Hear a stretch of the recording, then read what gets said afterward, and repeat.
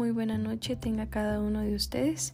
Es un gusto para mí poder compartirles este nuevo podcast en el cual tendré la oportunidad de hablarles acerca de los sistemas de alerta y respuesta temprana. Mi nombre es María José Contreras y veremos a continuación la diferencia entre la SART y la SAT, su importancia y formas de aplicación. En cuanto a la SART, es el sistema de alerta y respuesta temprana, el cual son mecanismos de prevención y atención de conflictos con el fin de alertar a los decisores políticos para tomar medidas o acciones que eviten el surgimiento o escalada del conflicto.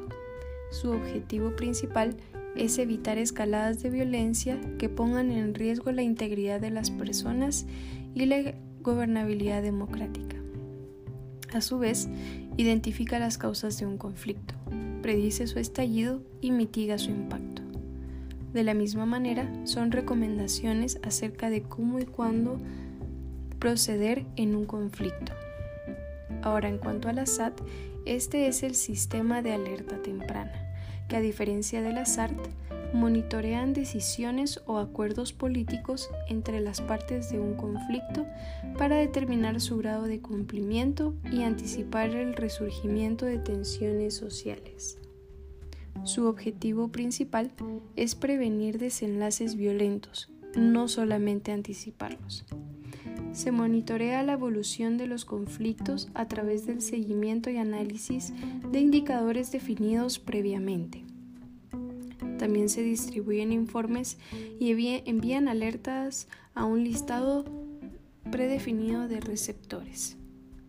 La SART contempla 5 etapas básicas que se encuentran íntimamente relacionadas, entre las cuales está la recolección y registro de la información, el análisis de la información, alerta de la información, formulación de propuesta para la acción y la evaluación.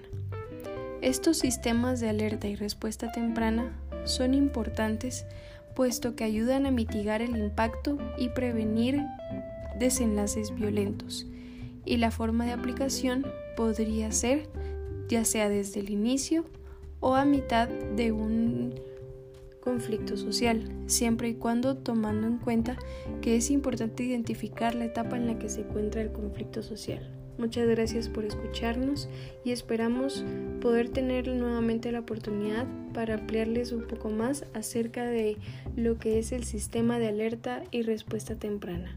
Buenas noches.